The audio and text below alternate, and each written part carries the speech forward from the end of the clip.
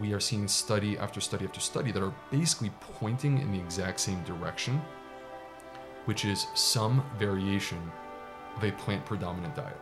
Mm-hmm. Now, that may include a plant-exclusive diet, but it may also be something that's like meaning most of your calories. Yeah, so explain that a little bit. What does plant predominant mean exactly? Right, so plant predominant is not determined by like the amount of space on your plate that is consumed by plants, because that would be a very unfair comparison depending on what you're eating, because certain things can be very high in calories and very small in volume. I think that the evidence is overwhelming and very clear that eating this way empowers and fuels a healthy gut microbiome. And when you optimize your gut microbiome, we derive the benefits directly, because at the end of the day, these microbes, they are there to support us, to help us, to make us better. 70% of our immune system lives in the gut. And like literally a single layer of cells so thin that it would be taking a person's hair, like one single hair, and like shaving it to make it even thinner. That's what separates 38 trillion microbes from 70% of your immune system.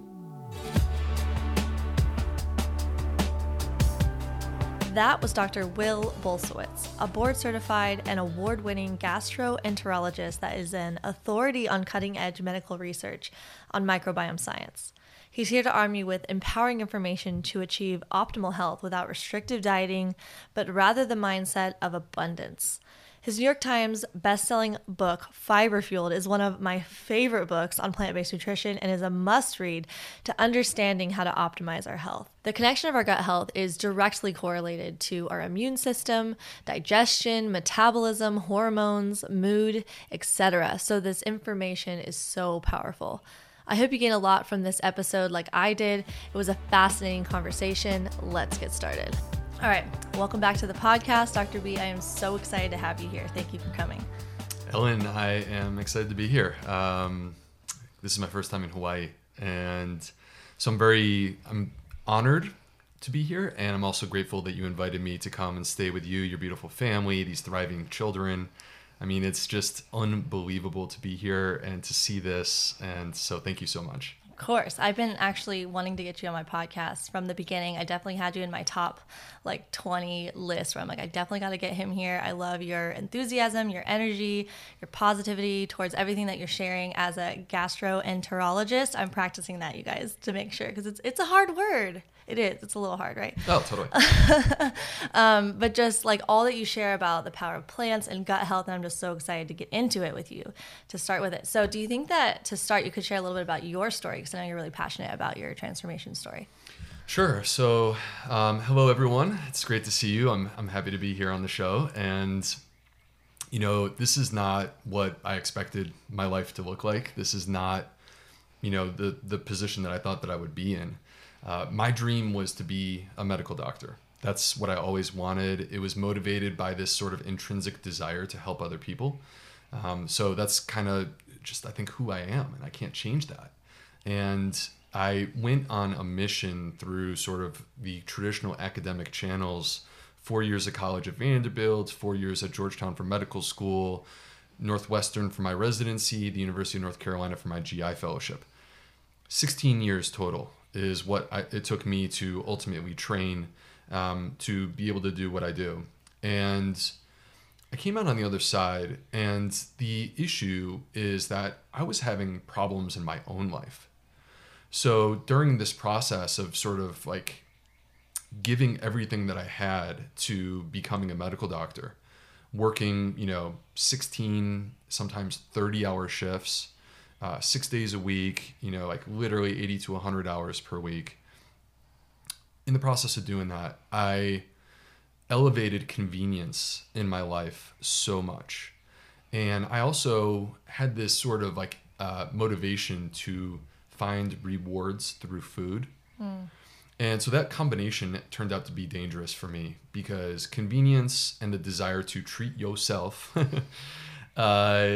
basically led to me eating a junk food diet and tons of fast food. And I thought I could get away with it. That's the way that I ate when I was in college. And I got away with it then. But the problem is that as I moved towards 30, I was no longer getting away with it. And I would look in the mirror and not recognize the person that I saw. And not really love the person that I saw. I was 50 pounds overweight. So this is like, I'm in my early 30s. I was 50 pounds overweight, high blood pressure, high cholesterol, tons of anxiety. I was actually doing insanely well from a professional perspective. I won the highest award that Northwestern, like one of the top residencies in the program, they gave me the highest award they had. Wow. They paid for me to get a master's degree in clinical investigation, which I did in night school. So like professionally, things are going great. To an outsider, they'd say, wow, Will must be like on cloud nine. That's not how I felt. I was miserable, extremely low self-esteem, extremely low energy. And I knew that something had to change. And I didn't really know how to do it. You know, here I am, and I'm trained at Georgetown, Northwestern, the University of North Carolina in medicine, the top institutions. And yet the pills and the procedures that I was trained to use to try to heal people, I didn't want them myself. And I also didn't think they would really fix my problems. Wow. That's powerful. So I needed an alternative choice. But the problem is, like, what is the alternative choice? I haven't been taught that.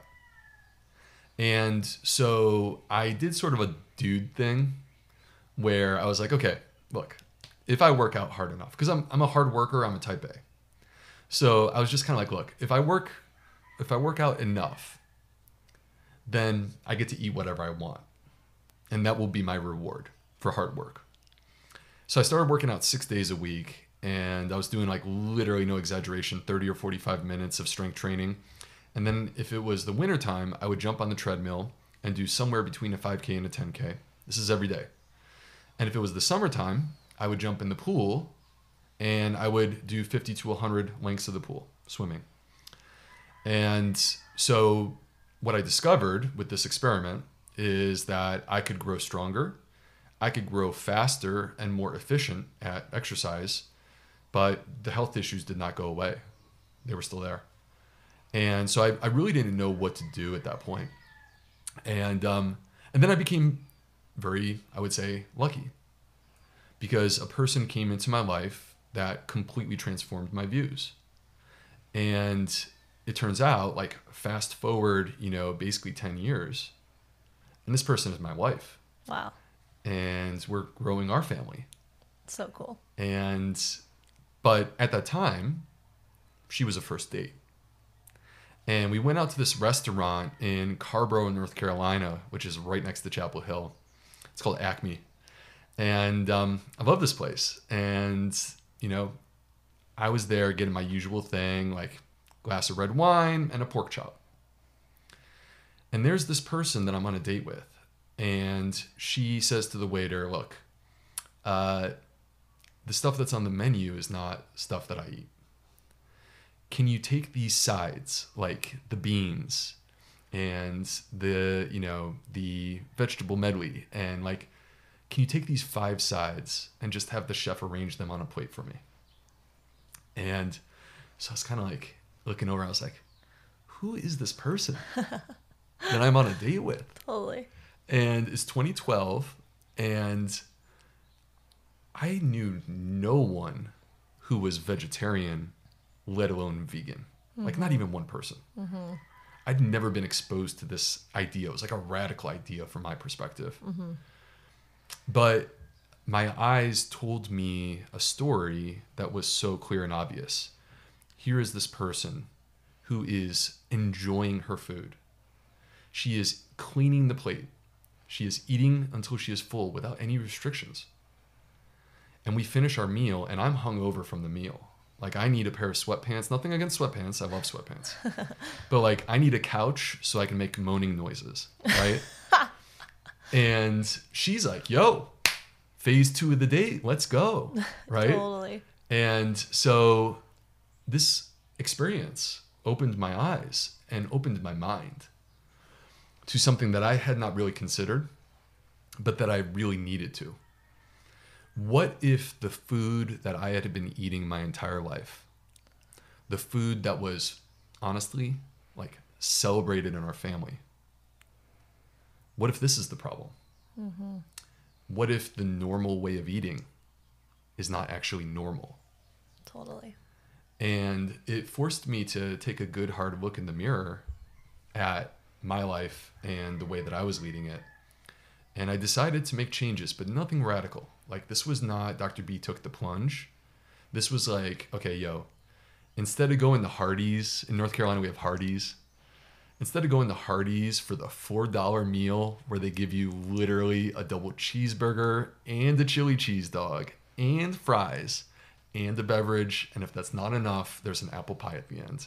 Like, instead of stopping at Hardee's on the way home, why don't I go home and I take my blender and I fill it up and I hit the blend button and just like make dinner a massive smoothie and see what happens.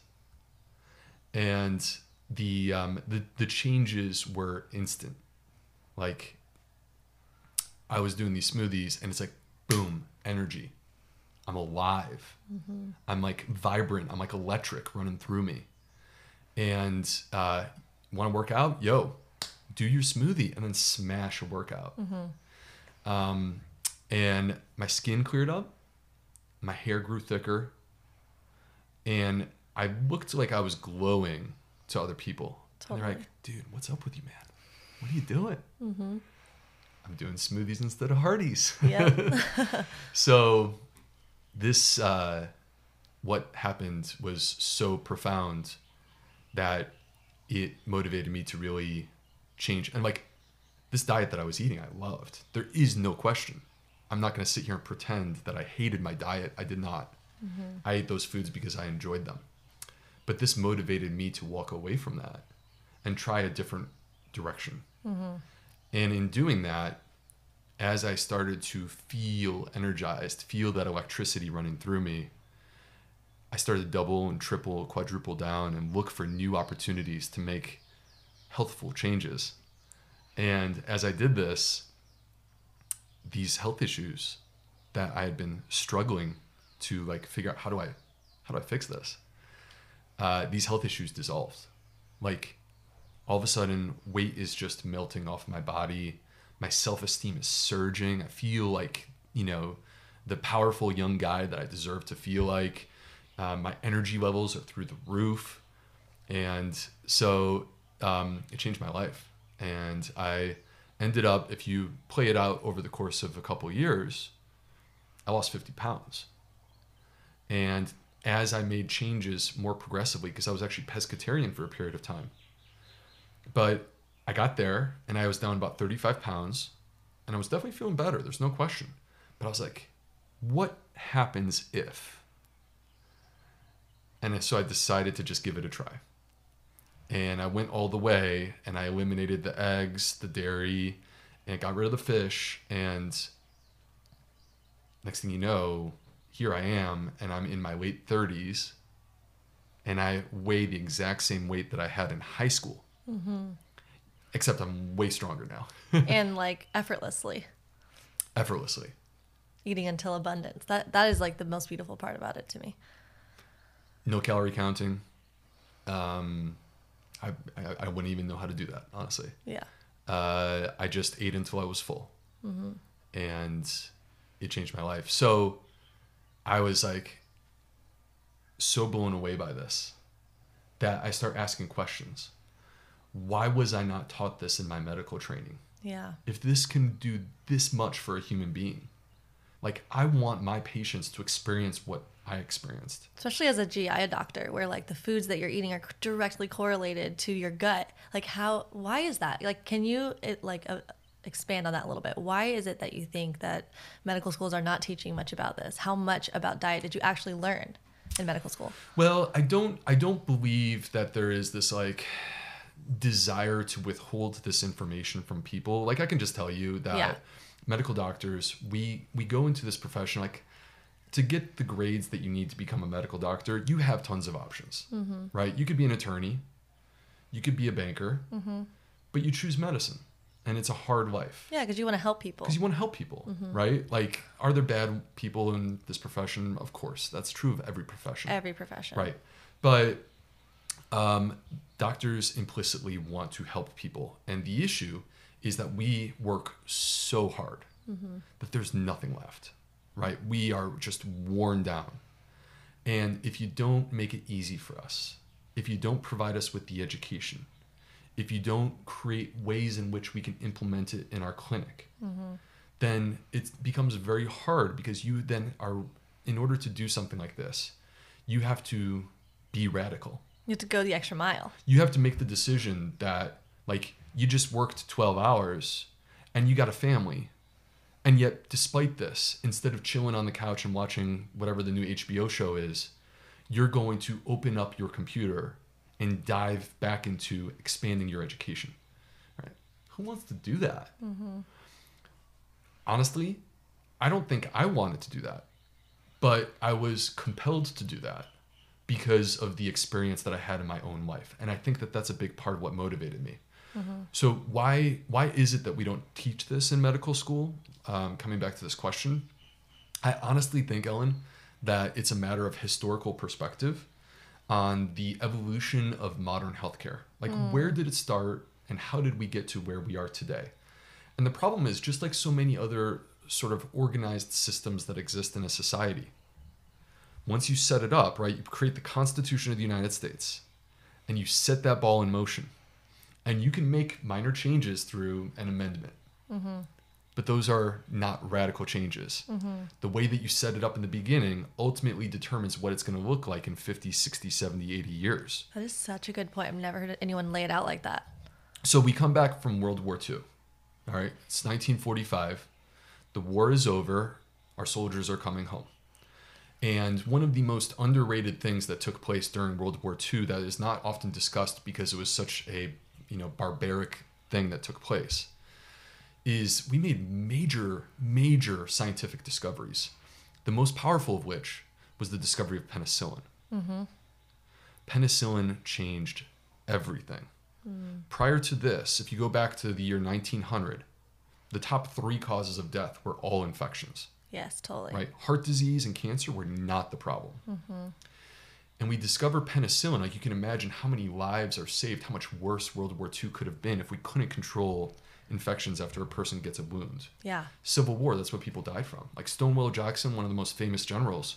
You know, I'm a history nerd, Ellen. Stonewall Jackson, one of the most famous generals. He didn't die from a bullet wound. He died from the infection that he got after the bullet wound weeks later. Right? So now we have this thing that allows us to, like, fight off the top 3 causes of death. Think of how powerful, how blown away you would be if you were a medical community. And you get it in a pill. Gosh, that is seductive power. Yeah. So why don't we go after that, right? Rather than asking people to change their diet or their lifestyle, which is hard. Yeah. And a lot of people, frankly, they don't want that. They want to just live the way they live and just give me the pill. Absolutely. And so our health system became basically built around this idea that there are shortcuts. Like a pill for every ill. Through pills, through procedures. And so we create this entire health system around this idea. And then now we have empowered the pharmaceutical industry. We have empowered the medical device industry. And then eventually it becomes too expensive. And so then we empower health insurance. And that brings us really forward to where we are in 2022, where we have these major stakeholders who are sitting at the table. Like, I can just tell you as a medical doctor, we have zero power in Washington. Zero. Yeah. Because we're sitting at a table with the health insurance providers that are insanely rich, the pharmaceutical industry, medical device industry that's insanely rich. And also at the table are, like, the hospitals. And they look pathetically small compared to the first 2. Yet, compared to the doctor, they are insanely rich. And here's the doctor, and we're just like, look, we just want to help people. Please, can you just please be fair to us? Right? And I don't think, Ellen, that there's any doctor out there that will tell you that they like the way that our healthcare system is structured. That's interesting. So, not a single one. I don't think so. I mean, bring forward, if you're listening to this at home right now and you are a medical doctor and you think that our healthcare system is good, that you like it, that you wouldn't change anything, I want to hear from you. Yeah. So, because I don't think that that's the case. You're right, because like you're infiltrated in this career. You see what is going on that could be better, that could be improved on, and maybe it's not really happening, and you're just like stuck in this position. Not in the position as a doctor, but in the position where like it's harder to shift the way that practice is done. We have to play by the rules of the game. Yeah. And there are very few choices that a medical doctor is allowed to make in that process. Okay, so when you had this transformation, which is incredible, by the way, thanks for sharing your story.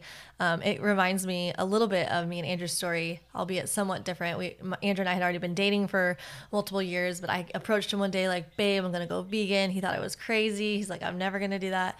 And then over time, he started to notice like, wow, Ellen's like feeling really vibrant and healthy after her meals. I'm eating my In-N-Out and I feel terrible. And so he started doing the same thing. I'm going to try a smoothie. And he started doing a similar path where he just started to incorporate more and more plant foods, and over time, like whole plant foods. And over time, he's like, wow, I feel so much better. And then he just felt, like you said, this gravitational pull to be like, I want to keep going towards this because it feels so good. And it tastes delicious too. Right. But what I was going to say is, knowing this and where you came from to where you got to with your transformation, did you start telling other GI doctors? What was their thoughts, their response? How do your colleagues feel about, how you feel about the power of plants with gut health?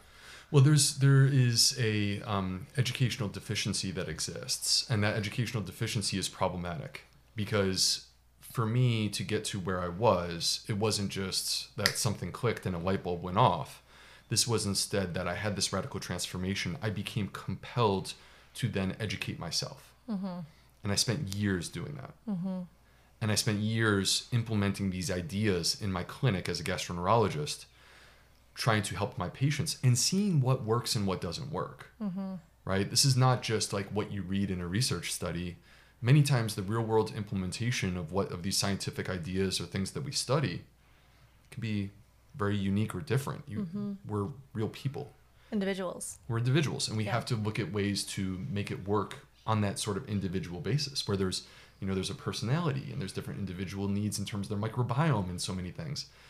So I think that like there is a separation between where I ultimately got to when I started to go public with this versus where people are today when they're just hearing about what I'm doing.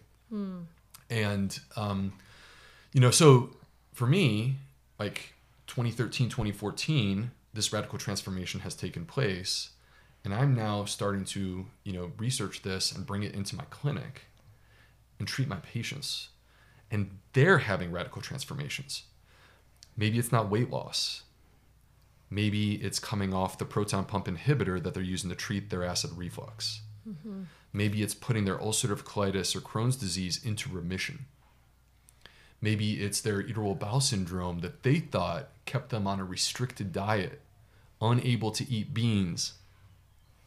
And by fixing their gut, not only is their irritable bowel syndrome symptoms gone, but they're opening up their diet and the beans are back on the menu in a very abundant way. Mm-hmm.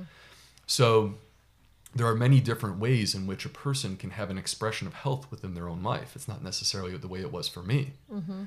But what I was seeing, like, you have to understand that people see me now and they're like, okay, Dr. B's, you can call me an influencer if you want to, right? Dr. B has this big social media following. Like, I am not a social media guy.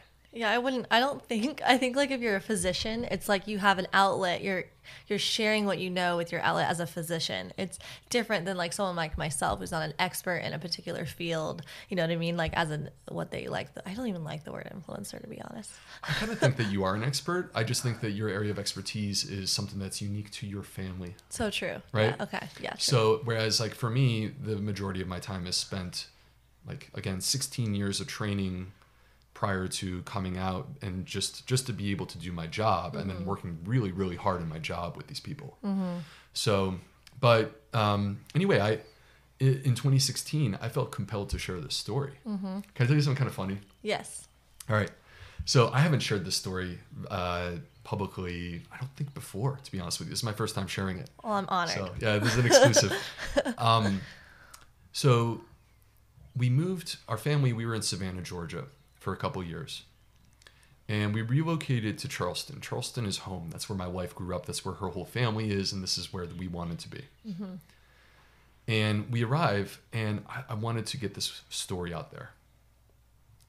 And I had a contact with a local newspaper. And I basically put together, like, no exaggeration, an entire pitch. And this was more than just like, hey, I got an idea. Here's an email. Mm-hmm. This was like, I wrote up an entire pitch, and I wrote a series of articles to show them what this could look like. Mm-hmm. And I approached the newspaper. This is not the big paper where I live in Charleston. This is a very, very, very, very small community paper. Okay. And I said, I am offering to write an article on health and wellness for your paper completely for free. Mm-hmm. Like, you don't have to give me a penny. Yeah. I'll give you my time. I'll revise where you want me to revise. Whatever you want, I'll do it. Yeah. And they're just like, yeah, no. Really? We're not interested in that. That's so interesting. Yeah. I would have never started my social media account if they didn't. It was a massive blessing. And you're like, I got to get this information out somewhere. I wanted to get it out, and I thought that the right way to do it was for me to write. Right. So, like, the idea of Instagramming was not something I really wanted to do. Mm-hmm. But they rejected me. And my wife said, why don't you just start a social media account? Yeah. And so I did, and this was not an overnight success. Like, yeah. People were not really interested in what I was talking about. I was talking about the same stuff. Yeah. But, you know, fast forward, so that's the summer of 2016. Fast forward 2 years, and I went on a podcast with our mutual friend Simon Hill from Plant Proof. Yep. And it was right around the same time that you went on his podcast. He had just launched it. Yeah, love it. And it was episode 17, and it came out in July of 2018, and it went viral. That's so cool. So friends of friends were sharing this. It kept just spreading. And the experience that Simon and I went through brought us together where we have become extremely good friends now. Mm-hmm. But at the same time, I realized that this information, for the first time, I realized that this information that I was sharing, there was an appetite for it. Mm-hmm. Yeah. People wanted to hear about this. Mm-hmm. And so I was talking to my wife. It always comes back to my wife. She's the one who's kind of like the brains behind the operation here. And I went back to her and I said, I feel like there's something here. Mm-hmm. And I feel like it needs to be bottled up into something bigger, like catch the lightning in the bottle. Mm-hmm. And she goes, yeah, you need to write a book. Yeah. And guess what? I've been feeling this way for 6 months. Yeah. And I actually created a list of literary agents for you. Aw, she's amazing. She'd already done that. Your book is incredible, by the way. I definitely recommend it to anyone who's listening. Fiber Fueled is definitely one of my top favorite plant-based books when I recommend. If I'm talking about my top favorite, you're definitely in the top 3. It's an incredible book. I love your enthusiasm. I love just like everything you share. It's so up to date. It's so helpful for people to like learn practical tools on how to optimize your gut health. So I guess going back to that question then, when it comes to like your other colleagues, what's the general consensus right now with like GI doctors and diet with gut health? There's slow adoption that's taking place. Mm-hmm. I think that there's a movement towards this. These ideas are not being rejected. You know, for what it's worth, I've never had a colleague to my face tell me that they thought this was crazy or wrong or anything of that variety, or that I was hurting people. Mm-hmm. I think that there's different levels of enthusiasm for adoption, and I think that what that actually comes back to once again is, look, if they haven't been shown these studies, how are they supposed to know that the studies even exist unless they're willing to put in a significant amount of effort to find it? Do you get any resistance from GI doctors that are like, nah, we're just gonna, the regular medical way with the prescribing pills and procedures is the way to go, and diet is like fluff and not really gonna make a difference? Do you ever get that? I have gotten that with some specific topics. Mm-hmm. it's interesting. The area where I've gotten that the most pushback has been, again, from colleagues, other doctors. The area where I have seen it the most is actually with inflammatory bowel disease, like Crohn's disease and ulcerative colitis. And the interesting thing about that is that I think the motivation to say, oh, well, diet doesn't matter, is that there are these like small, inadequate studies looking at diet for ulcerative colitis and Crohn's disease that don't show like massive, powerful, robust results. And so that leads to people dismissing the idea. Mm-hmm. And on the flip side, like Big Pharma has these randomized controlled trials that they fund that cost them, $150 million to do, to show that their drugs do work, right? So it's almost like people are unwilling to accept that there's the possibility of both, that you don't have to choose one or the other, that from my perspective, the best healthcare brings in the best of diet and lifestyle first. Absolutely. But when appropriate and necessary, you have healthcare available to you to support you, right? Yes. We're not rejecting that. Totally. So anyway, the irony of this whole thing, and we're going to, I think, get into this more in a moment, is that every single GI doctor on the entire planet would agree that the microbiome is the critical part of ulcerative colitis and Crohn's disease. That it is actually a disease that originates in the microbiome. Right? Every single GI doctor will say the microbiome is an important part of these conditions. Doesn't diet affect our microbiome? Yeah. And the answer is a resounding, very clear-cut yes. Yeah.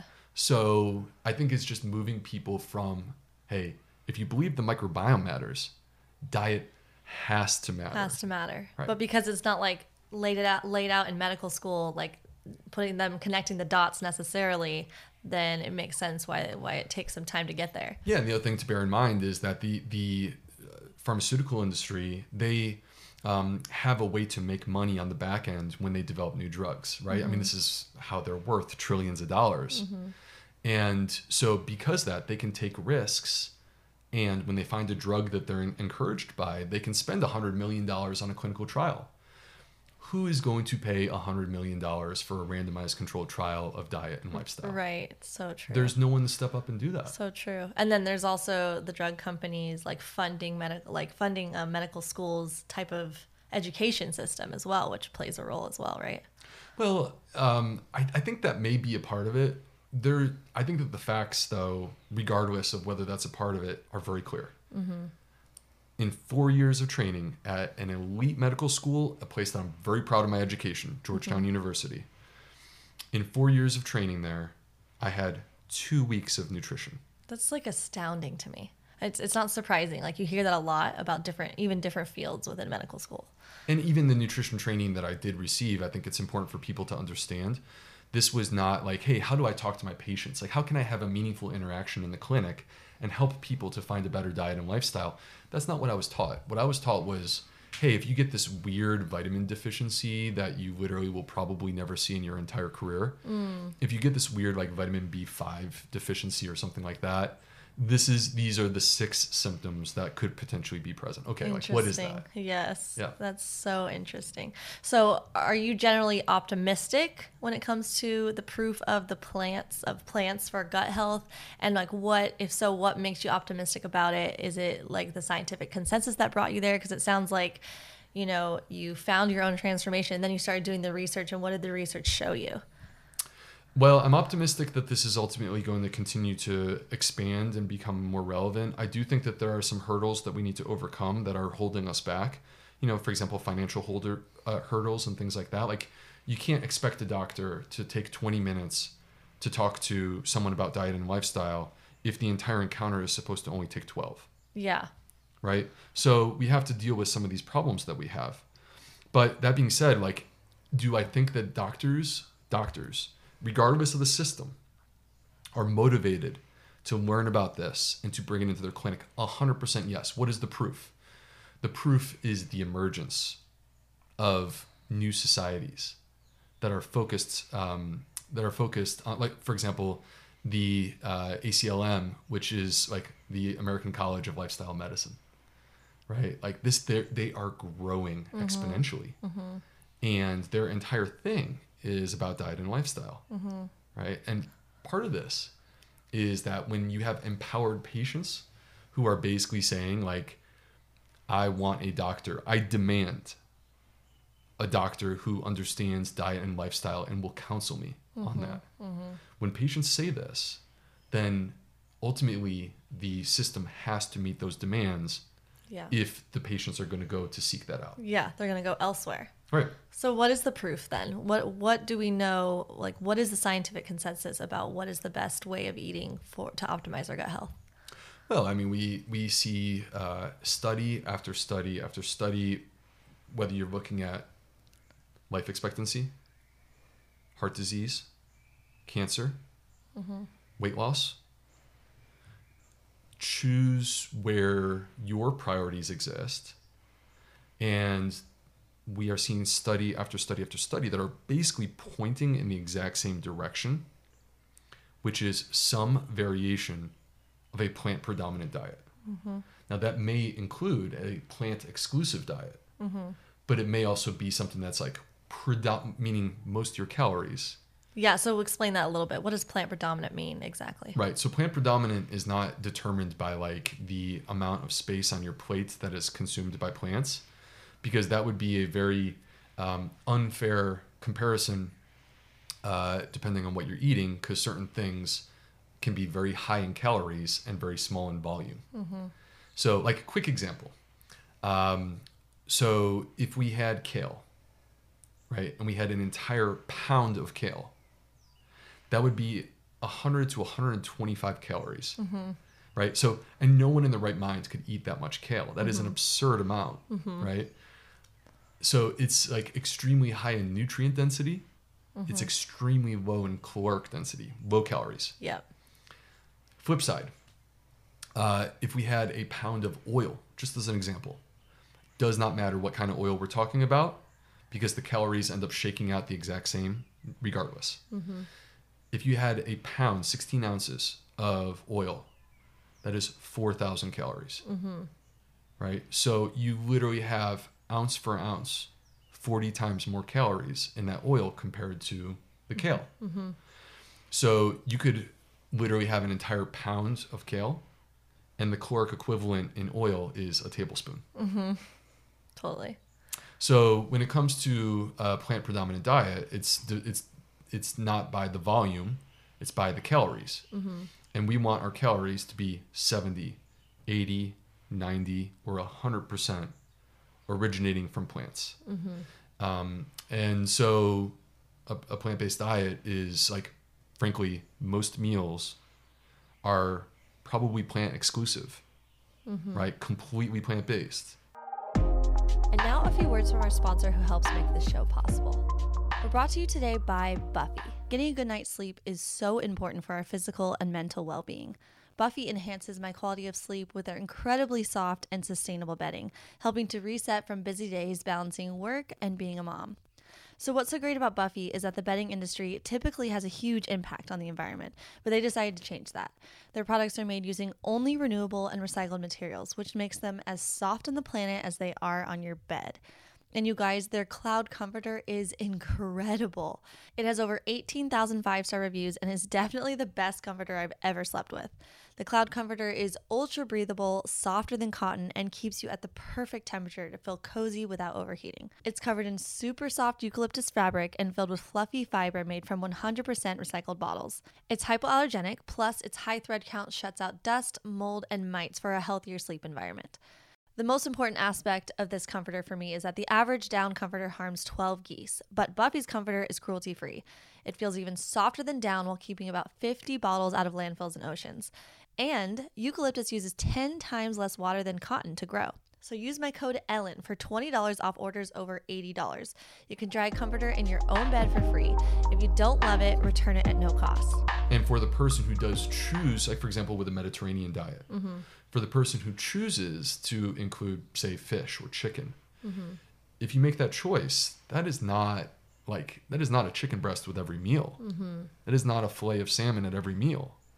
That is like twice a week, you're having 4 ounces of salmon, which is a very, very small, modest portion size. Right.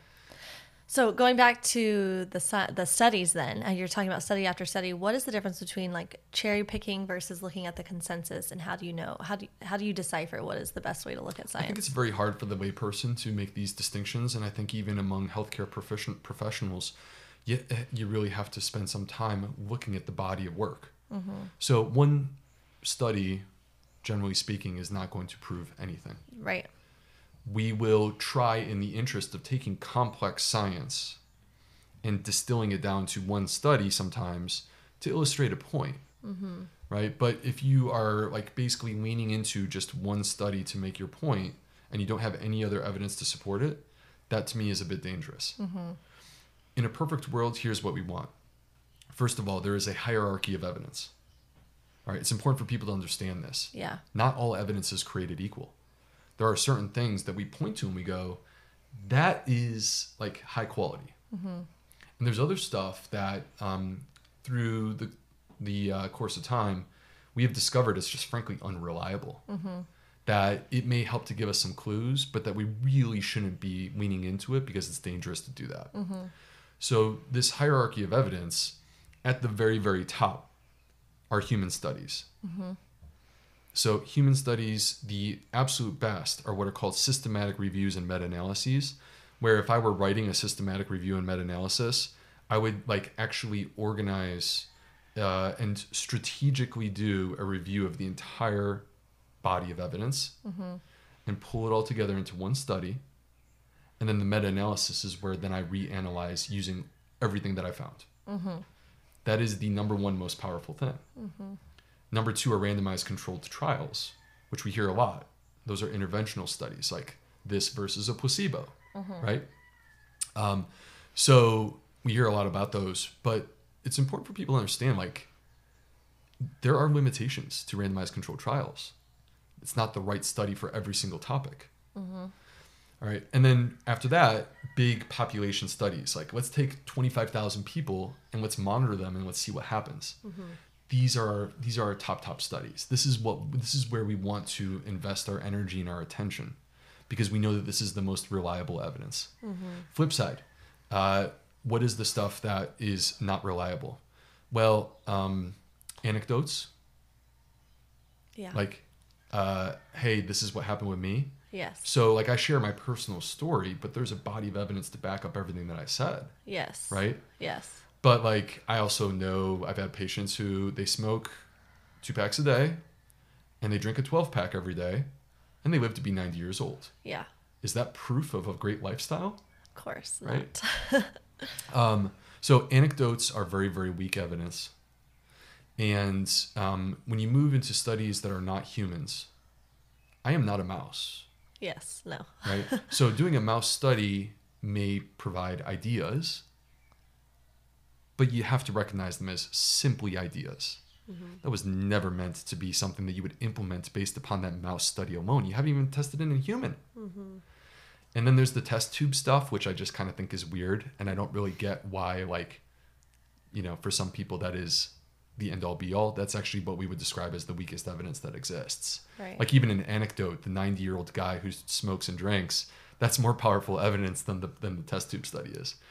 So anyway, I just think that the complexity of science is that we have to look at the whole thing. And honestly, Ellen, if we want, at the end of the day, to really have confidence that something is real, in a perfect world, we are seeing multiple different points of evidence, all pointing in the same direction. And when you have that, when it's like, okay, the randomized controlled trials, the population-based studies, the systematic review and meta-analysis, and oh yeah, by the way, also those mechanistic studies.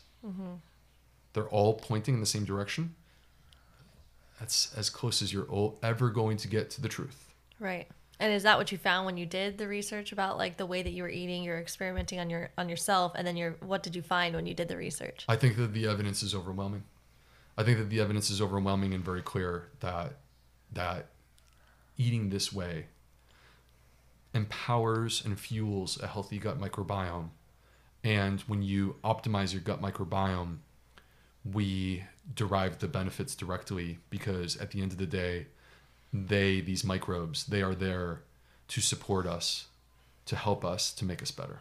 So what optimizes your gut microbiome? How does eating more plants help us? In what way? And where do we go from there? Well, I think, so to really properly explain this, I feel compelled to just kind of take it from the top. Yeah, do it. And talk about what the gut microbiome is. Yeah. So it's interesting.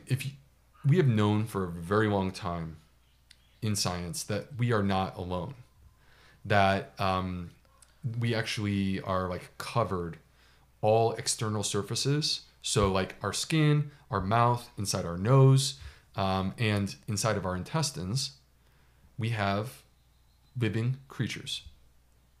They are as alive as you and I are, but they're invisible. Mm-hmm.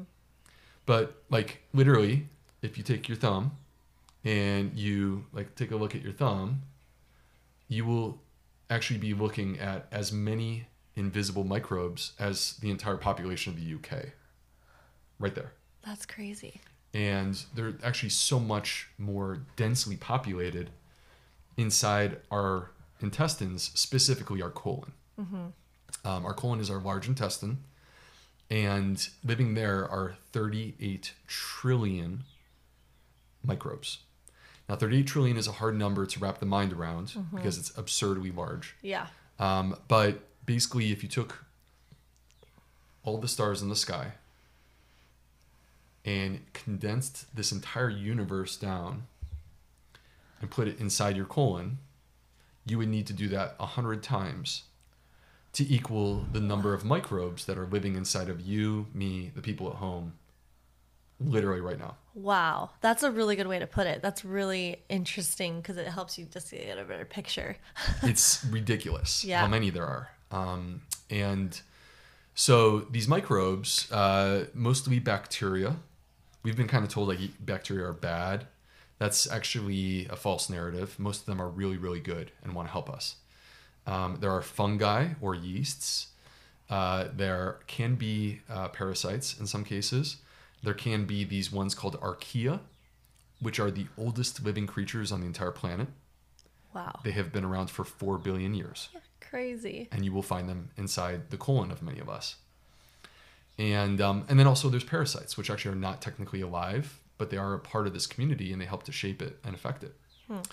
So if you go back not that long ago, go back 20 years, we knew very, very, very little about what was happening with these microbes. Mm-hmm. And I think just 20 years ago. Even just 20 years ago. Because we lacked the technology at that point to study them. Mm-hmm. And so honestly, like, who cares? Right? Like, they make poop. Yeah. They smell weird. How interesting can it be? Right? Like, why would we care about the microbes that are a part of human waste? Mm-hmm. The pendulum has swung on poop. Like, poop is hot right now. I mean, people are like fighting over, who gets access to information in poop. What? Oh, yeah. There's so much information in poop. It's ridiculous. That's so funny. Yeah, seriously. Like, so what's interesting is that like the computers of the 90s, like our 3.5, hard disks or whatever, could not handle the amount of information that exists in a person's bowel movement. Mm-hmm. And so you have to fast forward to about 2006, and there were two major things that happened. One is that the computers caught up. So now we can actually handle the information in poop. Mm-hmm. Again, 38 trillion microbes. And the second thing was that we developed laboratory techniques that gave us access. So prior to that, we could only grow things on like the old culture plates. And that was like, basically like prehistoric style science. And we needed new technologies. And that's what we found in 2006. Mm-hmm. So all of a sudden we start studying. And from a scientific perspective, it's like, yo, this is insane what we're discovering. These microbes, again, they're not human. And they're not actually a part of you. they live inside you. But these microbes, they are connected to the most like powerful, most important parts of the way that your body functions. So they're deeply involved in digestion, which is why like I'm convinced that every single person that I would see as a medical doctor, they have issues with their gut microbiome because they're struggling with digestion. They have digestive disorders, right? They're connected to our immune system. 70% of our immune system lives in the gut. And like literally a single layer of cells so thin that it would be taking a person's hair, like one single hair, and like shaving it to make it even thinner. That's what separates 38 trillion microbes from 70% of your immune system. And they're talking to each other literally right now. And when the microbes get confused, when they get messed up, guess what happens? The immune system gets confused. The immune system gets messed up. They're critical to our immune function. They're connected to our metabolism. I could walk you through the different ways in which they're connected to, for example, type 2 diabetes that's exploding, high cholesterol, high blood pressure, heart disease, our weight. They're connected to our hormones, both in men and women. Connected to our brain, our mood, Our stress levels. There's something called the brain-gut axis that we may want to talk about. Yeah. That is like them communicating and working together. And then finally, they actually have the ability to alter our genetic code. So most people expect that like whatever genes you have, that's just what you're born with. That can't change. It's your code. But what we've discovered is that it's actually very hard to predict like who's going to get heart disease, who's going to get cancer using the genetics alone. And the reason why is because your genetic code is not like a pre-programmed description of your health history. Your genetic code is like a switchboard. And someone gets to be flipping the switches of what genes are turned on or off. Guess who's running that? These microbes. So, it's like, here we are, big, powerful humans, and these invisible creatures that we can't even see that make our poop turn out to be the most important thing for human health, connected to digestion, our immune system, our metabolism, our hormones, our brain, our mood, our genetic expression. These microbes do all of that, and they're not even human. That's crazy. So then where do you go from there? Well, I think where we go from there is first we discovered this. Like, okay, they're there. Yeah. And they are connected to, these parts of our body. Okay, so we've discovered these connections. Can we manipulate them?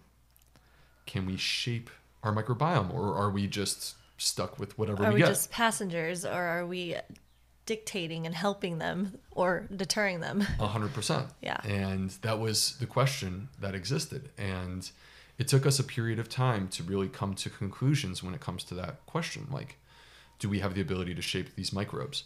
It was around sort of 2012, 10 years ago, that we started to break through and see, oh, well, if you eat this way, this is the pattern. And if you eat that way, then that's the pattern. And, and exercise and sleep and stress and human interactions and whether or not you have pets and all these different things. Basically, your environment, everything that surrounds you, is not separate from who you are. Your environment and everything that surrounds you ends up manifest inside of you and expressed through your gut microbiome. That's insane. It's really, really incredible and powerful information. And so what did you find was the most helpful tools that you can do to optimize your gut microbiome? So I think that there are many different sort of things that we like, directions that we could go with this. Okay. I will be the first to admit that it's way too easy for me to overemphasize nutrition and make it sound like it's the only thing that matters. Totally, when it's so not. When it's not. It almost feels like it's like they're equally related. All the things like sleep, your stress levels, are you getting adequate, movement or exercise, what you're eating? Do you feel like they're kind of equal in different ways? I think, I think that they're all very relevant and they're part of this sort of equation that ultimately determines your health. Yeah. And they many times are synergistic. That's what we find. So you don't want to do one and not the other. And I think one of the, I would describe it as one of the common pitfalls that I've observed is people that go like super hard on one idea, right? Like, oh, fasting. I heard fasting is good for the gut microbiome. All right, like let me do 22 hours of fasting per day because that's going to fix all my issues. Yeah. Right. And it's like, okay, you're taking this one idea to such an extreme. Yeah. And there's so much low-hanging fruit that will deliver more powerful results if you just acknowledge that these other things are there. So I think it's multiple different things. But coming back to sort of like, how do we do this? We have to talk about nutrition first. We have to, because every single thing that goes in your mouth comes into contact with this community. Yeah. So, and there is no question that they are being shaped by those choices that we make.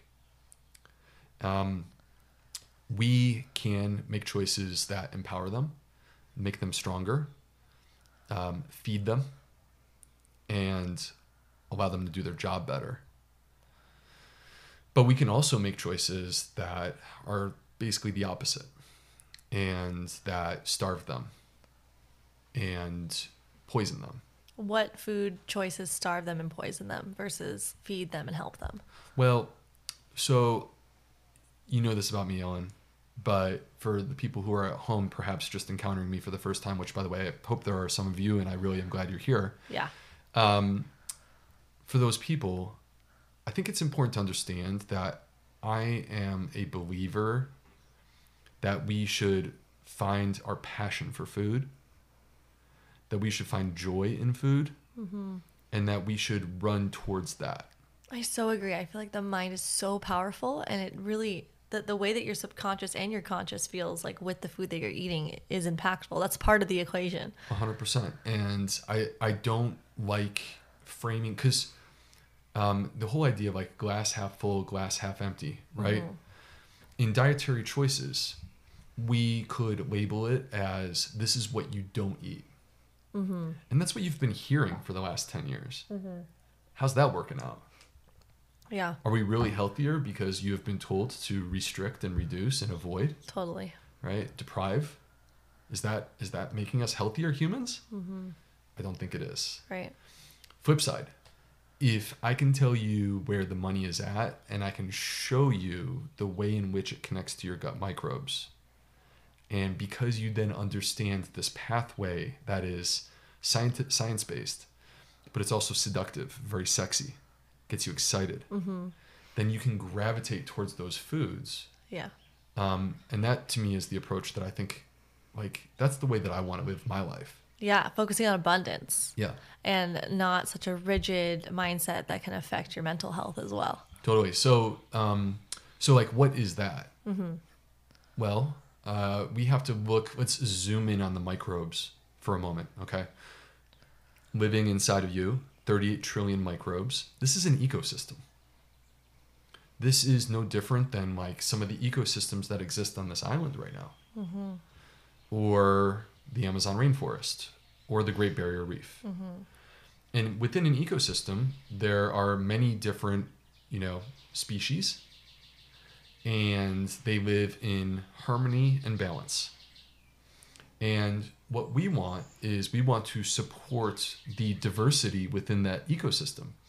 Because what we have found, Ellen, and this is true on the micro level, meaning your gut microbiome, but this is actually the complete truth on a macro level, meaning like large ecosystems like the Amazon rainforest, or even the health of our entire planet. What we have found is that the key to these ecosystems is diversity. When you have a wide variety of different organisms, different species, they each are bringing something unique to the equation, and they can support one another. So that if you punch it in the face, it can shake off the punch because you have the entire team available for support. That's a great way to express it and explain it. Because a lot of times when people think about gut health, which I know we'll get into more either in this episode or in this round 2 that we're going to do, a lot of times there's this emphasis on elimination diets and, you know, the way to optimize your gut is to cut this food out, cut this one, don't eat vegetables, especially raw vegetables. What's your thoughts on that? That's an inherently flawed ideology. And it's not grounded in science. It's grounded more in sort of the intuitive idea that if something causes trouble for you, then it must be bad and it must be avoided. And we need to be very careful about that, because if we behaved that way, then none of us would exercise. So true. Right? Yeah. So, and exercise, we all know how good that is for us. But is there pain or discomfort that can take place in the process of building up your ability to exercise, right? The first time you go to the gym on January 1st, you're going to be sore. And you know that. It comes with the territory. Yep. And you get beyond that and you grow stronger, and then the soreness is gone. So coming back to this ecosystem and this diverse mix of microbes, we want to support that diversity. And they are as alive as you and I are. And they're unique, just like you and I, right? We are not the same person. So these microbes are like that too. They have their own personalities. They have different skills and things that they're really good at. And they have different dietary preferences. They don't all eat the same thing. If you literally ate kale all day long, you would not have a healthy gut microbiome. Yeah, of course not. So, but what we find is that their preferred food above all else is fiber. Dietary fiber is unique because it passes through the intestine unchanged. We, as big, strong humans, lack the enzymes to break down dietary fiber. It's not possible for us to do it. If we were sterile and we did not have a microbiome, the fiber would come out the other end, which is kind of the narrative that people have been talking about anyway. But that's not true. Yeah.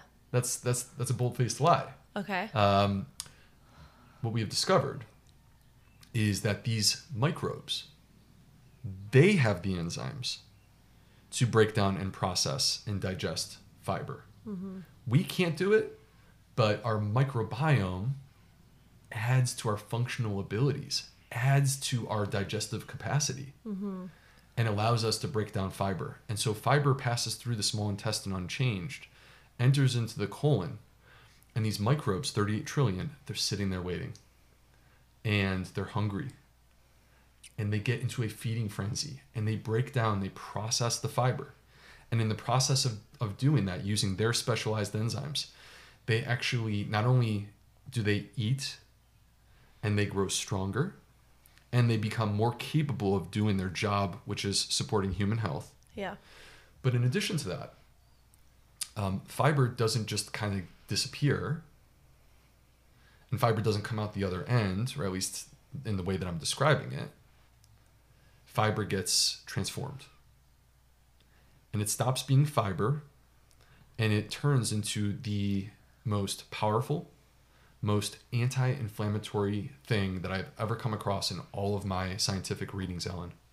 Wow. Which are short-chain fatty acids. Fiber is transformed by our microbes to produce short-chain fatty acids. And if you follow the path of these short-chain fatty acids, you will stop thinking about fiber as being boring, and you will see it as being completely sexy. Because it is not just a gut health game changer, it's a complete body game changer. These short-chain fatty acids, right there in the gut, they actually help to support the good guy microbes. many people have heard of like E. coli, Salmonella, Shigella. These are unhealthy microbes. Guess what? Short-chain fatty acids suppress them. Interesting. When people get injury to their gut microbiome, many of them will develop something that we can call leaky gut. I would probably call it increased intestinal permeability, but we can call it leaky gut. Okay. There is the breakdown of the lining, that barrier that protects our body. It actually starts to break down. It has holes in it. We want to fix that. Short-chain fatty acids fix that. They connect to our immune system. I said that our gut microbiome talks to our immune system. Short-chain fatty acids connect to our immune system, transform it, optimize it. There are ways in which short-chain fatty acids are perhaps the key player in optimizing the immune system in the fight against viruses such as COVID-19. Short-chain fatty acids work on our metabolism, help in terms of weight balance, cholesterol, high blood pressure, diabetes. Those are, by the way, all cardiac risk factors. And when they study people who have coronary artery disease, they find that they produce less short-chain fatty acids. So you found that like the more diversity of plants that you're getting into your diet, the better that you're feeding these microbes. And then it's going to help you with your hormone health, your immune function, your gut health, in regards to your digestion, everything. Everything that your gut microbiome is connected to. There are ways in which the consumption of dietary fiber that empowers your microbiome and that leads to the release of short-chain fatty acids. There are ways in which this becomes like a pathway for human health.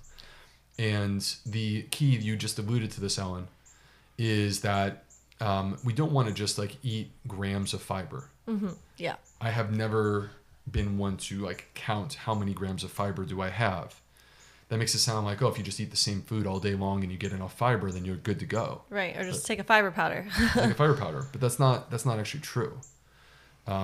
What matters is recognizing that these microbes are individual. They are unique, just like us, and they have their own dietary preferences. And fiber isn't just fiber. Every plant has fiber, but they are unique types of fiber. So unique plants feed specific families of microbes. Kale is going to allow certain people to eat, and sweet potatoes will let other people eat. And then there's the avocado, and we could go down the line.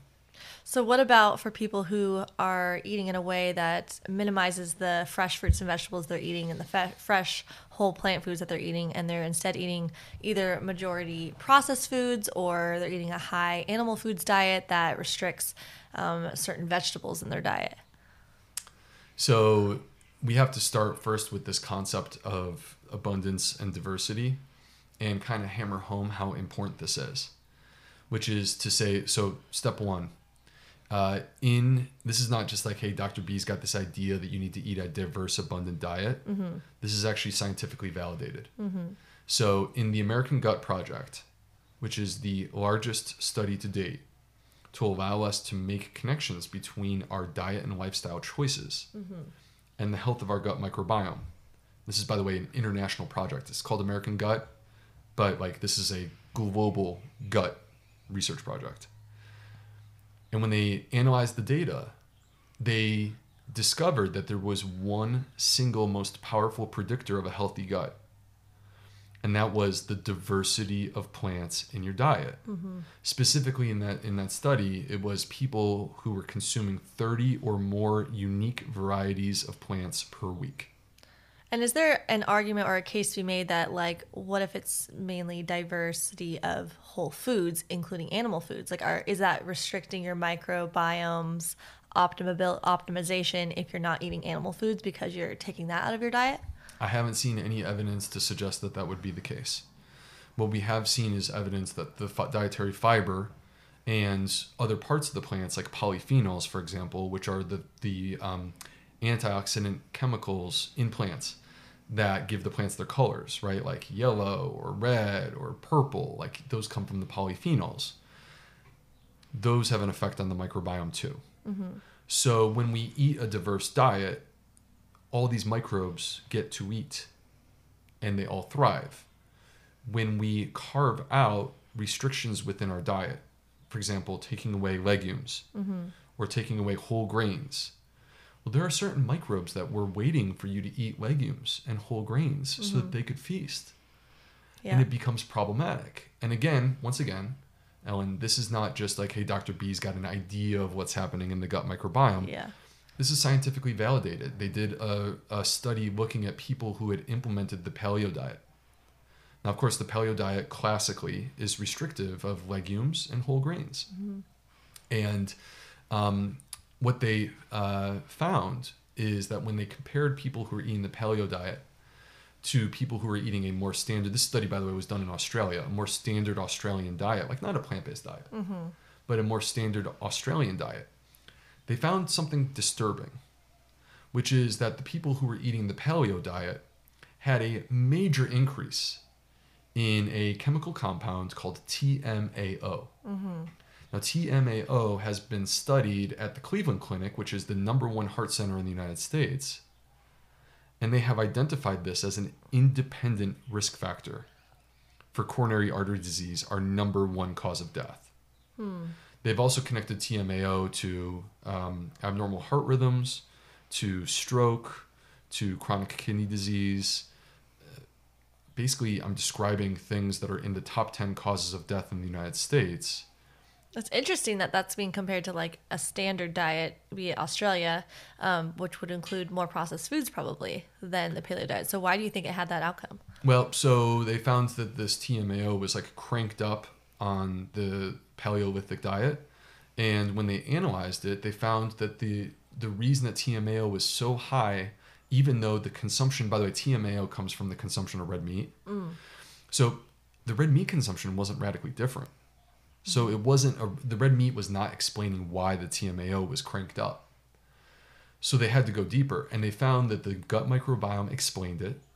There were certain changes that existed in the gut microbiome that were actually, the gut microbiome turns out to be key to producing TMAO.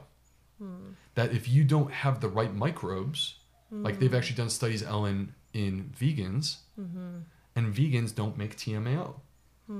Because we don't have the microbes, because we're not eating red meat. Right. So we don't have the ability, you could give a steak to a vegan, and at least on that day, they will not produce TMAO. That's interesting. Flip side, if you give a steak to a vegan every day for a month, they will eventually start to do it.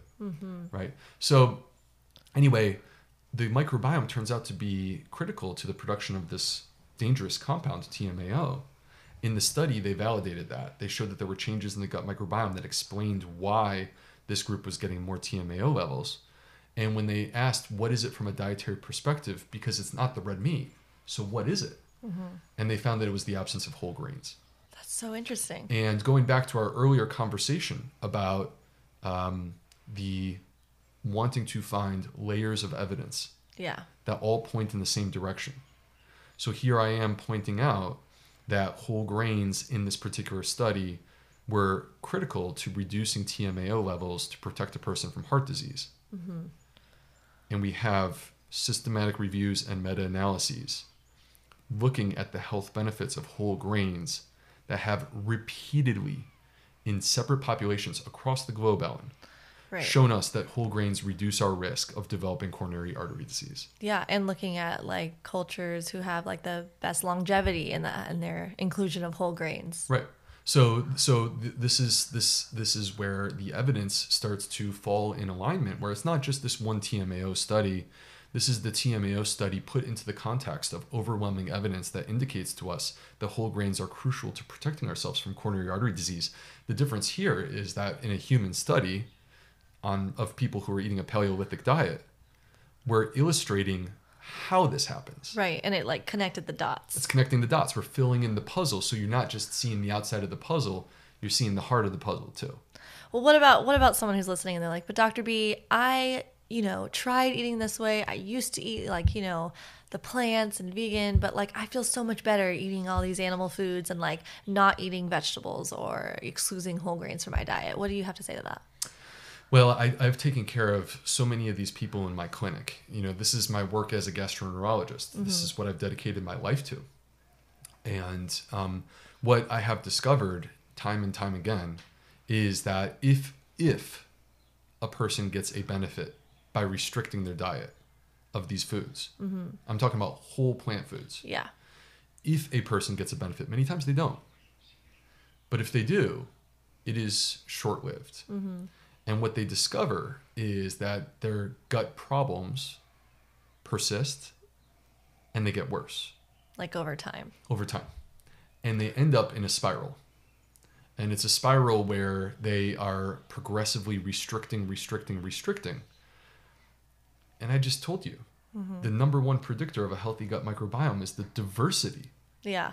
within So the it diet. makes sense if you're like restricting these whole variety of whole plant foods. Let's say you have a philosophy that you shouldn't eat these types of vegetables like cruciferous vegetables or legumes or grains, and you're very, very rarely eating foods like that, then over time, like your microbes are going to diminish. And then if you do try to introduce it, then you're like going to experience even more problems than you did before. Well, because your gut is adapted to the type of stuff that you're doing. Yeah. Right? So I played several sports in high school, and I would transition from soccer into basketball season. So I'm playing soccer, and I'm an athlete, right? And I flip over to basketball season, and I'm winded, and I'm hurting, right? Totally. I'm dragging because my body was not adapted to the difference between soccer and basketball. With exercise, your body adapts to what you're doing, right? If you work out your legs, but you don't work out your chest, you're going to get some big muscular legs, but you should not expect to have a big muscular chest because you're not working on that. Totally. Right? Same is true for our gut. If you eliminate legumes, don't call me up and say, hey, Dr. B, I eliminated legumes for 6 months and now it's hard for me to reintroduce them. What the heck? Like, there's a reason why this happens. The reason why it happens is that your gut and its ability is directly correlated to the diet that you are currently eating. And so when you eliminate something from your diet, you are disabling your gut. You are reducing the ability of your gut to handle that specific food. And it gets worse and worse and worse as time goes on. And at the moment that you decide to intervene, you're going to face challenges. Yeah. That's so fascinating because it's something that you don't really hear. There's all this talk about like elimination diets to like take out this, and this is better if you do this. Your gut health will be better for this. And there's not much talk about the importance of the diversity of plants in your diet. Right. No, we really want that diversity of plants. And, just to kind of hammer this just a little bit more, Ellen, a few things. I mentioned before that like I want people not to be running away from stuff. I want people to be running towards food that brings them joy. Right. And so, but there's an issue, which is that people are just flat out not consuming fiber-rich foods. If you look, the average American in the United States is consuming about 17 grams of fiber per day. All right. And that's because only 10% of their calories come from plants. And 60% of their calories come from ultra-processed foods. Typically where you asked about this before, we extract the fiber and we add in chemicals as preservatives, right? Or colorants or whatever it may be. And isolated foods. Right. And then we like package it up and it like sits on the shelf for 12 months and it's the exact same food on the day that you packaged it. Like it has not degraded or decomposed in any way. That's actually disturbing. Food is meant to be decomposed. Food has a life cycle. Like our ability to create something that never has a life cycle means that it's not really alive anymore. So anyway, that's 60% of the average American's diet. 30% of our calories come from animal products. You can consume all the animal products that you want. The average American right now eats their body weight plus the body weight of a 5-year-old child in animal products on a yearly basis. Wow. So the average intake of animal products is meat, by the way, not including dairy. Not including dairy or eggs. So, and I believe not including fish, but the average American is consuming 220 pounds of meat, and the average American only weighs 170 pounds. So 170 pounds, their body weight, plus a 50-pound child. That's how much meat they're eating. Now, 220 pounds of meat. Well, I can tell you how many grams of fiber there are in 220 pounds of meat. 0. There's not even 1. You get 0 grams of fiber in meat. So there are things about meat that concern me about their effect on the gut microbiome. But one of the biggest issues is that it's devoid of fiber. And so we have constructed a diet that only has 10% of our diet that actually produces the fiber that our gut microbes need to thrive. And here we sit, and the average American is getting about 17 grams of fiber per day. The recommended amount of fiber for a woman is 25 grams of fiber. The recommended amount of fiber for a man is 38 grams of fiber. And so here we are, and 95% of Americans are not even getting the minimum recommended amount of fiber. If you are listening to this right now, and you are saying, okay, so what do I do about it, Dr. B? It is so straightforward and simple. Because once again, I told you, I don't count grams of fiber. I count plants. I don't count calories. I count plants. I don't count macros. I count plants. Count your plants. I want people to be inspired to make diversity of plants the centerpiece of their dietary choices. You're in the supermarket. You're trying to figure out what you're going to pick up. You hear Dr. B from your podcast come through the airwaves and say, diversity of plants. Yeah. You are cooking chili. You're in the kitchen. You could keep it super simple, but you know what? Why not have 5 or 6 types of beans in there? Dr. B, diversity of plants. You are sitting down at the dinner table, and there is a wide array of plants at that table, and you get to choose which ones you like. But Dr. B says, diversity of plants. And so it's a way in which you can make it your own. And if you do this, and you really focus on this, and you make this an important part of your dietary approach, these concerns about inadequate fiber consumption, they will go away because you will be cranking up the plants in your diet. You will be moving towards a plant predominant diet. Possibly you will become like you and I, plant exclusive. Yeah. And this will transform your health, transform your life, bring you great joy. You don't have to make compromises. It can be in abundance. You can eat until you're full. And then you emerge from this delicious plate and you say, I feel great. And alive. And that's what I Vibrant. want for every single person. Yeah, totally. Well, you said that so well. I think so many people who are listening to this are in the realm of caring about their health. Most of my audience have, I think most people can come to that consensus that like processed foods, ultra processed foods are not optimal for our health. The people who are listening and tuning into this type of podcast.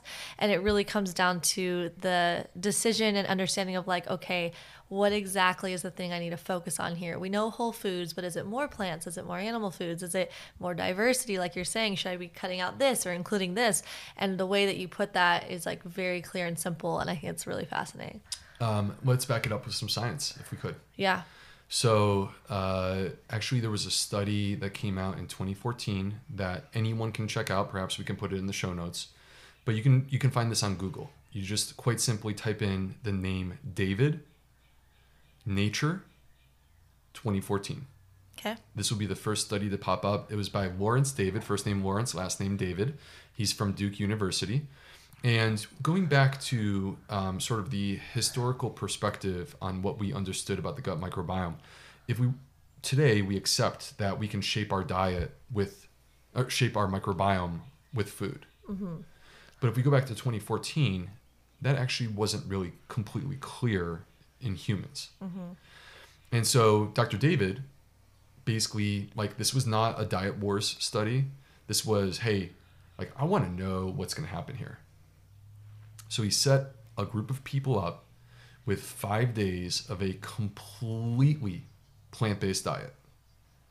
No animal products at all. High in fiber. And then after a break, he flipped them over to a completely animal-based diet. 5 days of that. No plants at all. No fiber. And what he did in these are the most sort of radically extreme polar opposite diets. He wanted to see, like, can I change a person's diet with this stuff? So he checked their microbiome every single day. Here's what he found. Within 24 hours, there were already measurable, detectable differences within the gut microbiome. Wow. the choices that you are making today are affecting your gut microbiome through today and on an ongoing basis. Mm-hmm. Within 48 hours, there were actually pretty significant changes in the gut microbiome. In 5 days on a plant-based diet, people changed their gut and there was a shift. There was a shift towards microbes that we often find in our probiotics.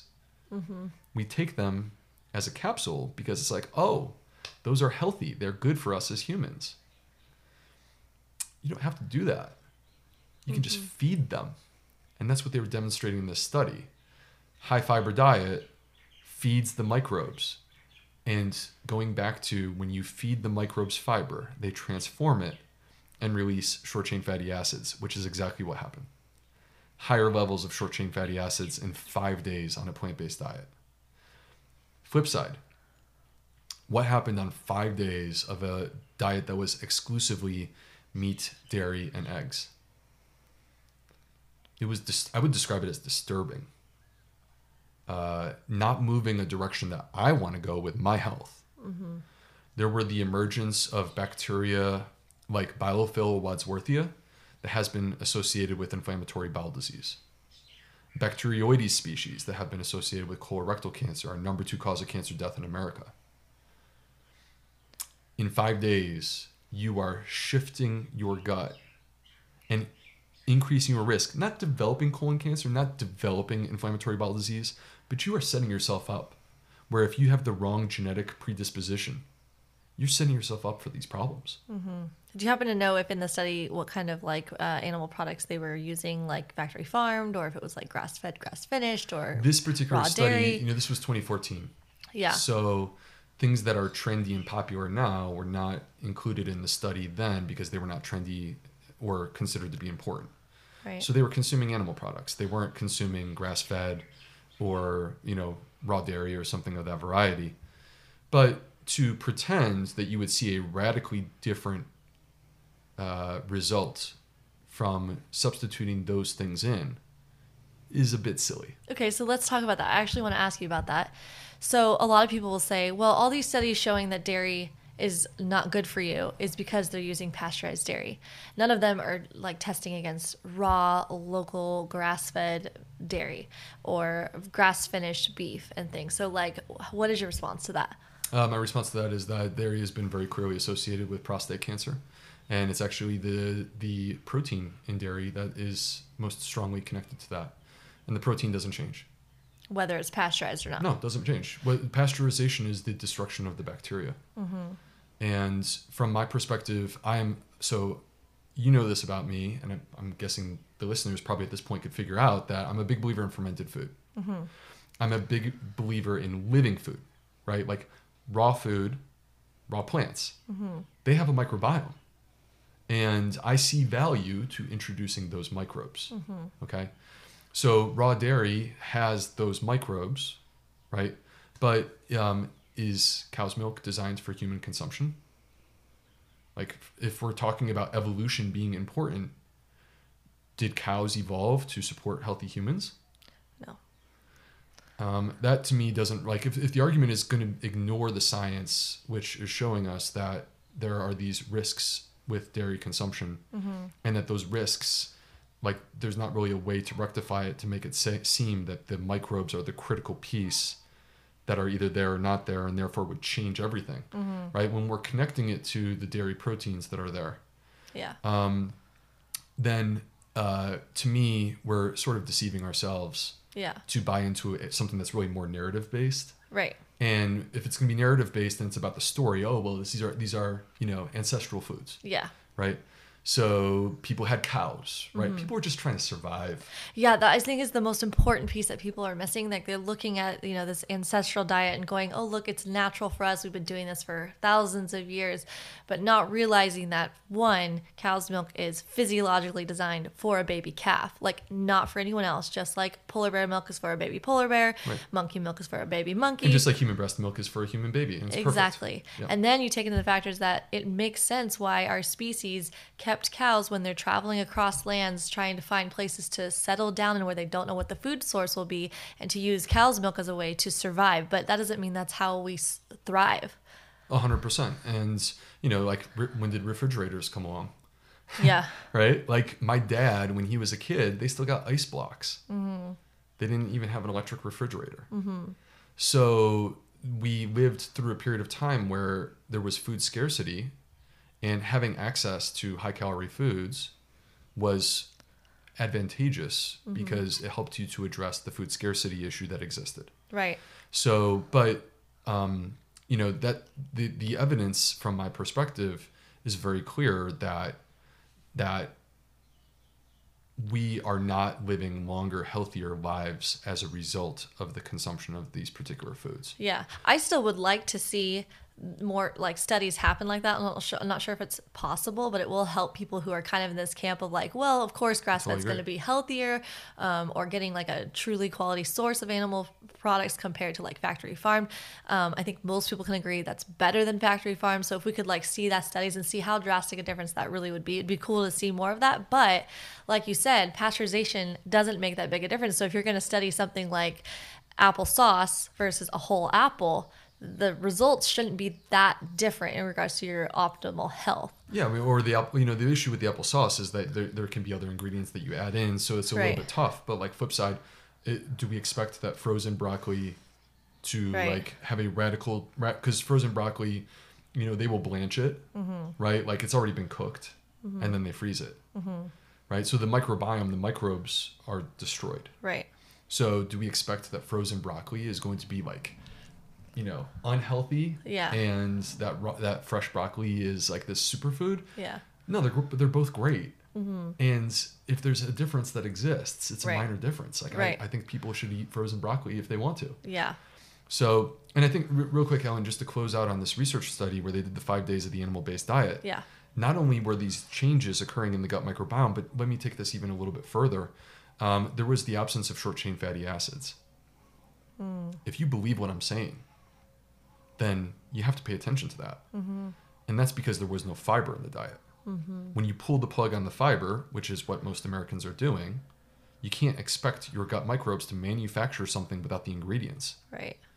And the last thing is, and this was, I think, quite interesting and disturbing. In 5 days, they actually saw antibiotic resistance forming in the gut microbiome. Wow. Whoa, okay. So how does that work? How would you develop antibiotic resistance from eating animal products? Is that the animal product? Well, I don't think it's actually the animal per se. Like if you were to go hunting, for example, I don't think you would develop antibiotic resistance from that.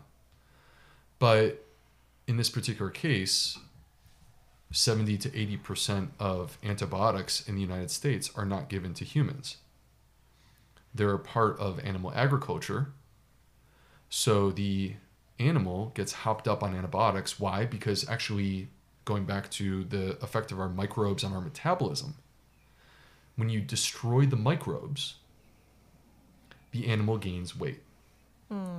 A pig can be fed the exact same food, the exact same number of calories, but if you hop it up on antibiotics and you destroy their microbiome, they will gain 15% more weight. And pounds translate into dollars in that industry. So in this case, they're eating the animal-rich diet, and they're discovering that the antibiotics being administered to these animals is likely the cause of antibiotic resistance in the gut in just 5 days. So I think it's like fascinating to imagine that our dietary choices have an effect on us within 24 hours, and you could make a choice of a path that empowers your gut with fiber, that allows you to create these healing anti-inflammatory short-chain fatty acids through a plant-based diet. Or you can choose a different path that in just 5 days predisposes you to the risks of inflammatory bowel disease, colorectal cancer, and perhaps gives you antibiotic resistance. It's not a hard choice. That is so fascinating. I love this conversation, and I feel like there's so much more depth that we can go into, and we are going to do this with a round 2. People are going to have to wait for round 2, but I'm really excited for round 2 because we're going to get into the nitty-gritty of like, what is it exactly that heals the gut if you're struggling with gut issues? Why is it that, if you will do elimination diets, you feel better for a certain period of time, things like that, and I can't wait to get into that. We'll talk about gluten. We'll talk about Oh my gosh, I can't even remember. I wrote a bunch of things down, but it's going to be so great. Well, I think the bottom line is that I do want people to hear this, that, you know, I'm here today to get you like excited about eating this way. But there is no doubt that there are some of you who will come back and say, but Dr. B, I don't feel good. And I want to create a path that allows you to not just to get rid of those feelings. I want you to feel great. I want to feel like you're thriving and in complete alignment. And so that's what we'll focus on when we come back for round 2. But in the meantime, if you don't mind, I'd love to give a quick shout out. Yes. To, if you are interested in these topics, my first book, Fiber Fueled, came out in May of 2020. It's so good. Everyone go read it, please. And it's been amazing, the support that I've received from people like yourself, Ellen. And I'm so grateful to everyone who reaches out to me and tell me how this book changed their life. But I felt like there was unfinished business at the end of Fiber Fueled from my perspective as a doctor. Because as I just said, there are people who want to eat this way and they feel that they struggle. And those are the people that I spend my life trying to help. And in your first book, you're talking about how those are the people who actually need this information the most. 100%. These are the people who need this the most. Like the person who struggles the most to eat a plant-rich diet is also the person who actually needs it the most. Right. And so I wanted to create a resource, a tool, almost like a toolkit for gut health, where you're this person, or even if you're not that person and you just want to eat more plants and you want to do it in the most abundant, beautiful way that brings you great joy. Okay, I want to help all of you get there. Yeah. And so I created a cookbook. It's called the Fiber Fueled Cookbook. It is a cookbook, 125 recipes, beautiful color photography. But beyond that, it also is a protocol for people who have food intolerances. I'm going to teach you how to identify and fix those issues. I also am going to teach you how to sprout, how to make sourdough bread, how to ferment food.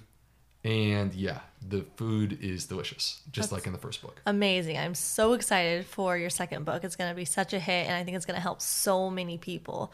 Both of those together really set the foundation for people how to heal their gut and to like understand what they're doing too.